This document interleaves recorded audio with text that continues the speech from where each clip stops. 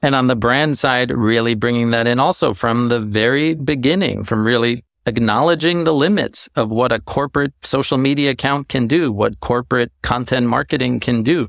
You need these bridges to your target market, whether it's in attending events and festivals and conferences or empowering influencers to tell the story of your product.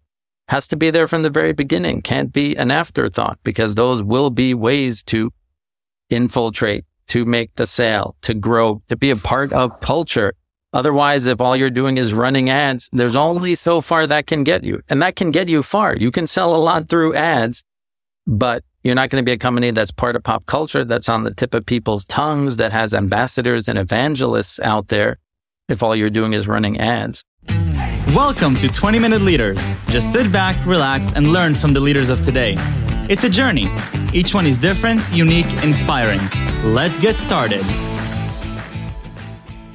20-Minute Leaders is a proud supporter of Make-A-Wish Israel and Tech to Peace, and is in proud collaboration with Secret Chord Ventures, J Ventures, Riverside FM, Fusion VC, Birthright Excel, J Impact, Leap, Google for Startups, and Hippo, and in media partnership with CTech. Welcome to 20-Minute Leaders. Today, we're going to be talking about partnerships, and not just any partnerships, but creator economy partnerships, and at scale, and at Lightrix with Jacob Schwartz. Well, we're going to be diving into the whole world of the creator economy with Jacob, and we're going to be understanding a little bit about the incentive systems, the different challenges that are arising with the creator economy, but mainly the new opportunities that are coming about it. Welcome, Jacob. Jacob, thank you so much for joining me on 20-Minute Leaders today. How are you? Great. Thanks so much for having me.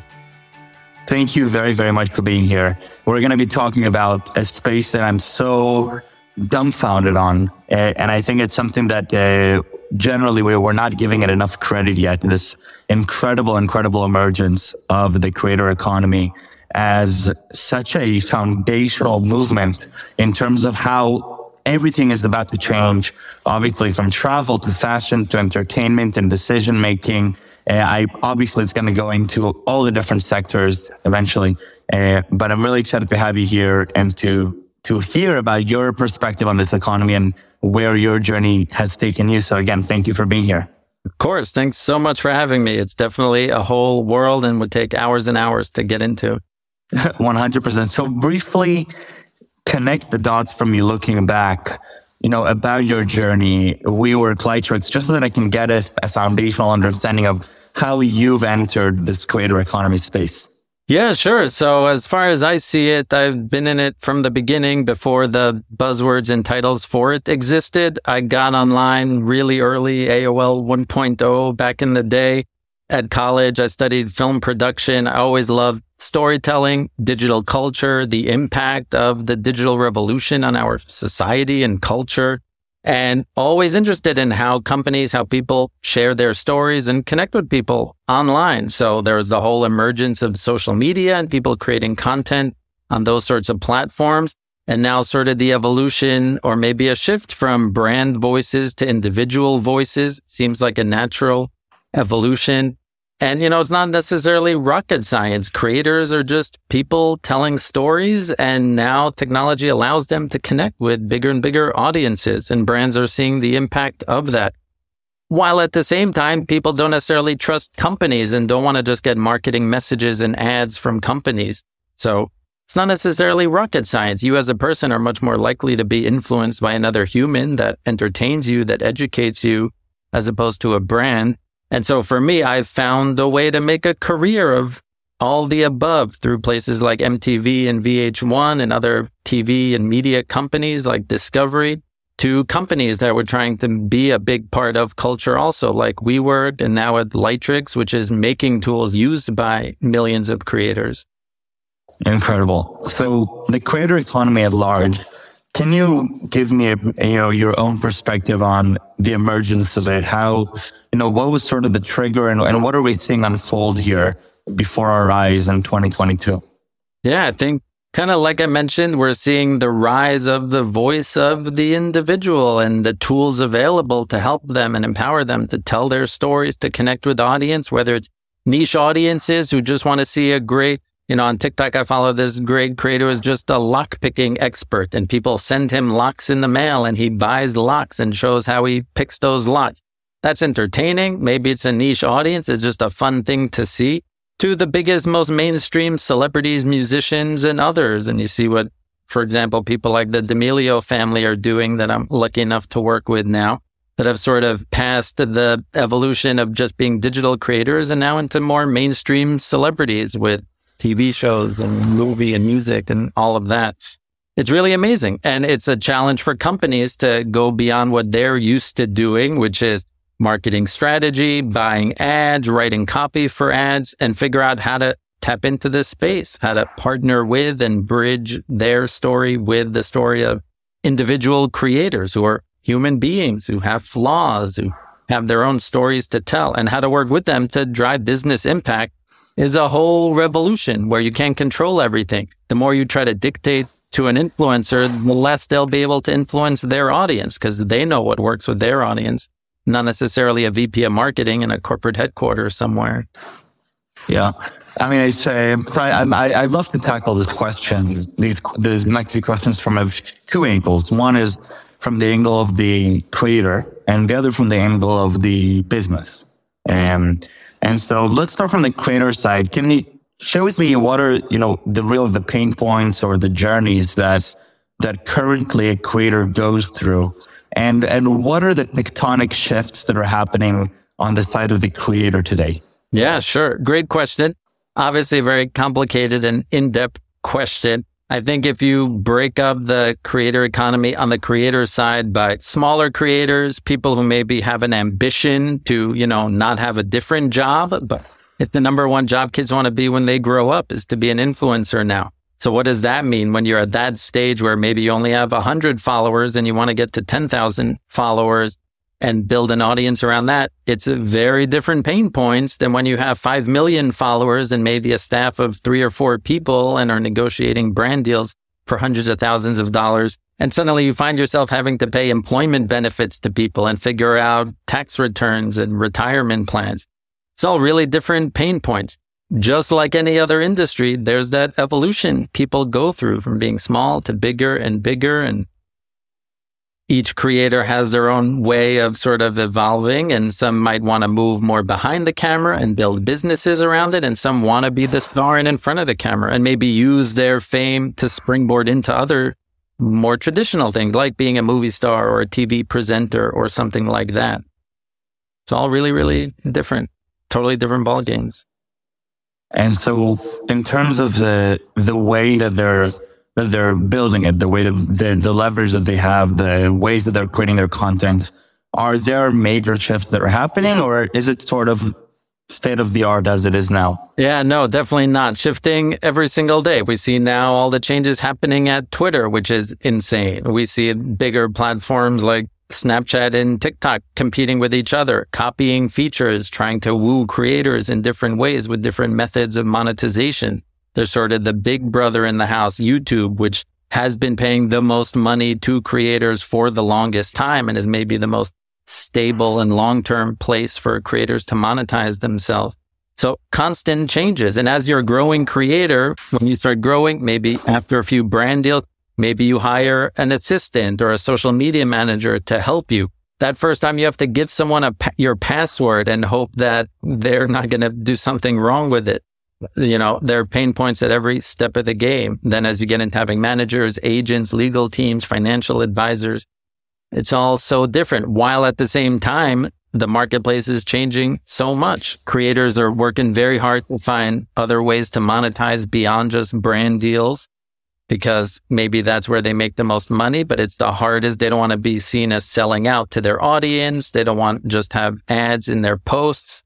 So more and more ways, whether it's merchandise or subscriptions or micro payments, and different platforms like Patreon and others allow for different models like that. It's fascinating. That's why we could be talking about this for hours. And so if we're looking now from the business side, from the company's angles, what shifts are you seeing in terms of the way the companies are thinking? You briefly mentioned, the fact that companies understand now that the traditional avenues of marketing are slowly becoming less relevant, and it is through the voice of the people, and it is the authenticity and the humane nature of that of the creators. How do companies adapt now to these shifts in the creator economy? Yeah, I think it's challenging, and I understand their pain and frustration. You can't see working with influencers in a very scalable way. It's not just neat numbers in a spreadsheet as you might have with your performance marketing, with the ads you run. Each of these people are individuals. There can be creators with a small amount of followers who maybe have a big ego or maybe just went viral and are struggling to figure out how to translate that into a business. And then you have bigger creators who maybe have larger audiences, but that are less engaged. And what you can expect out of each of those kinds of creators is very different, not necessarily the same sort of metrics as you see with performance marketing. So it's a very different change in mindset, how it impacts brand awareness, how it impacts things like your performance marketing is all really, really different. And brand marketers are learning to let go more, trust the creators. There's only so much you can dictate. If you actually want them to influence their audience, you have to trust their instincts, which people aren't used to doing when you're an executive at a brand. You think you know best what the call to action should be and maybe what the hashtag should be and things like that. And it's not very scalable. It takes a lot of manpower, a lot of human touch, building relationships. You might send a Christmas present to an influencer you worked with that they really appreciate it and go above and beyond when they're working with you.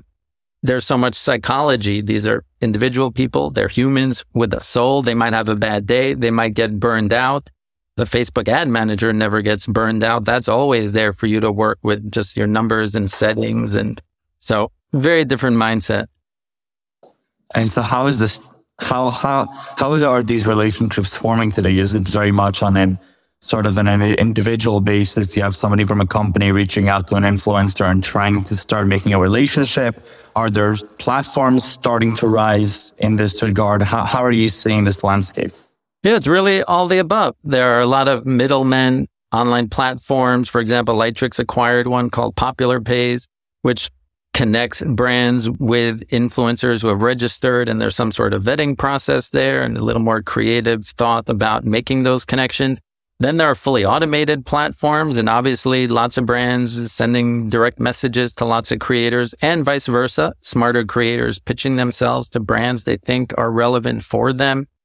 And then so much more. Working with brands is just one way of monetizing as a creator. It's a whole career path. It's a whole business from the side of the creator. So they're also thinking about subscriptions and micropayments from fans and other experiences and merchandising and offering swag, live events, all that kind of stuff. So it's a whole new world. And that's why we call it the creator economy. It's an entire economy. It's not just a brand pays X to an influencer for 3 Instagram posts and that's it. That's a really short-sighted, maybe old-fashioned way of thinking about it. And so you are seeing it as a career path. So you're seeing that this is a lot of the people that are engaging with this creator economy, they're looking at it as a career path and not as a side hobby to something else that they're doing. Absolutely. And there's so much more than just what I would call the on-air talent, the on-camera talent. You see now more and more job postings for people in that world. There are job postings for things like YouTube thumbnail creator, because if you're great at creating thumbnails for YouTube videos, the creator you work for will literally make more money, and that's worth it for them to pay you to do that. So there's going to be more and more job titles we see in this economy. Who's on camera is just the tip of the iceberg. And of course, there are plenty of very popular accounts, whether it's meme accounts or infographic accounts or other things that aren't based on personalities, on a single human being on camera. And it's all still the creator ecosystem, the creator economy. It's really exciting. Incredible. And so if you're looking at your own journey within the creator economy, how have you grown in your own mindset and understanding? What were some of the major, shifts that you've gone through as you grew to understand with this industry what's happening? I mean, you mentioned you started from day one, so you lived through these different changes and accepted those changes, which I guess maybe 10, 15 years ago, most people wouldn't necessarily understand that this is what's going to happen. Yeah, sure. It's really interesting. Yeah, growing up in New York, watching MTV, that's like, at that time, that was the center of pop culture. Then getting a chance to work there was really awesome. So I got to work at the time with Tila Tequila, the number one person on MySpace, because MTV gave her a show. And so to see what it's like taking someone like that with their digital influence at the time to promote a show, to try to drive tune in to a cable channel from a social media presence was a really new concept. And over the years, seeing how there started being more and more digital marketing commitments in contracts with talent for TV, so that you're not just casting an actor to be in a show, but you're also analyzing their social media. And that's part of the casting process and how their accounts are doing. And will they also be able to have an impact on marketing? That was all new ideas where the marketing folks would be in the room with the casting people on reality TV shows, let's say. And then as that became more and more natural, now you're at a point where it's from day one, what is the social media presence? To what extent is there digital influence around this? Bringing in influencers, let's say, to have a part in a movie, because then they'll help to be a part of marketing the movie, even if they're not the star. And on the brand side, really bringing that in also from the very beginning, from really acknowledging the limits of what a corporate social media account can do, what corporate content marketing can do. You need these bridges to your target market, whether it's in attending events and festivals and conferences or empowering influencers to tell the story of your product. Has to be there from the very beginning. Can't be an afterthought, because those will be ways to infiltrate, to make the sale, to grow, to be a part of culture.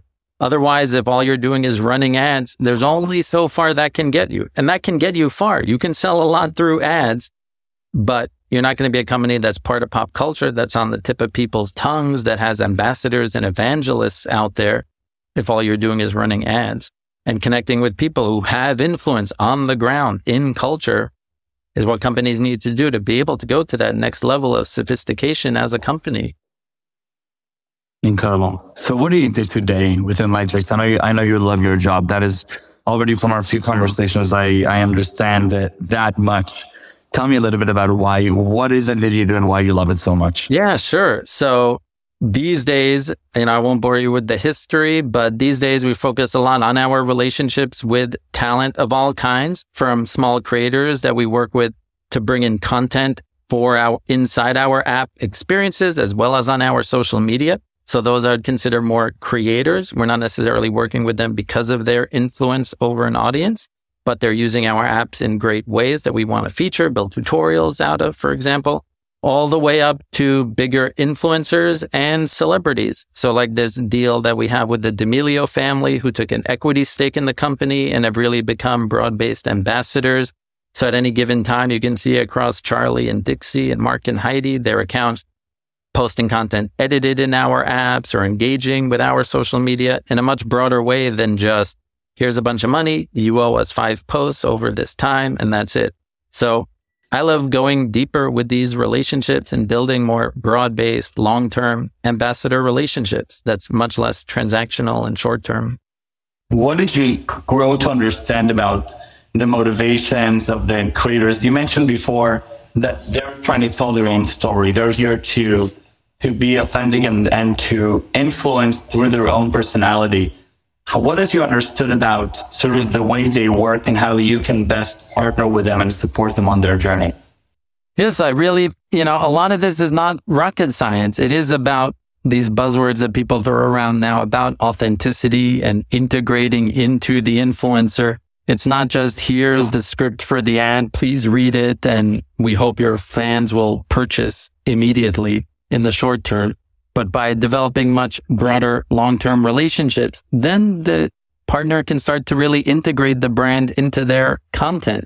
And then their fans actually see, oh, they actually use it. They actually like it. It's not just that they got paid for 2 posts and then I never hear about it again. But is it in the background? Is it mentioned in other ways? Are they engaging with the accounts on social media in ways that obviously you just do more as a normal human and not just a paid advertiser for someone? So that's really what we strive to do and what I like to do. So if I'm working with an influencer trying to craft that longer term strategy, and for example, at Lightricks, these are editing apps. So I don't care if they use our apps on their other brand deals and people know it's edited in VideoLeap, for example, our video editing product. That's totally fine. It's not exclusive. It's not competition. They're actually using these tools, and you can see it even on things that don't look overly promotional. Because the big pain point with the influencer is always to find that connection point, that bridge between the brand messaging, the brand goals, and their audience. And it only works when it's win-win-win for everyone. A brand can't dictate too much. A brand doesn't want the influencer to sell out their audience. The influencer doesn't want to do that. And the audience doesn't want to feel like they're just being sold and monetized. So if there's a way for the brand to provide value to that following, even if it's entertaining and something fun and random, and again, not just a cheesy ad. So when I'm working with someone, it's not necessarily about, oh, they have to be in perfect hair, perfect makeup with the perfect lighting from their ring light to deliver a speech that I gave them about the brand. That's the last thing I want. I just want them using the product, integrating, maybe wearing the logo every now and then, or something in the background, or you see a cup on their desk. That's a lot more natural. And again, building that long-term relationship and awareness. And maybe through that, just maybe, their audience will actually be influenced in a way where just doing one or two cheesy posts, they won't actually be influenced. If you're a follower, you know, oh, I guess good for you. You made some money from this brand. But that doesn't mean that I'm going to go out and buy that brand product now. For sure. I think I love that distinction. At the end, it's how do you actually influence and how do you create that trust? And it sounds like it's a much more healthy way of doing a partnership. But it takes time. Creative, but also and consider. Yeah, it takes time and money. It kind of takes the right stomach and patience to really build that relationship over time in a way that I understand can be really nerve-wracking for brands who want to see, oh, how many sales did it bring us yesterday?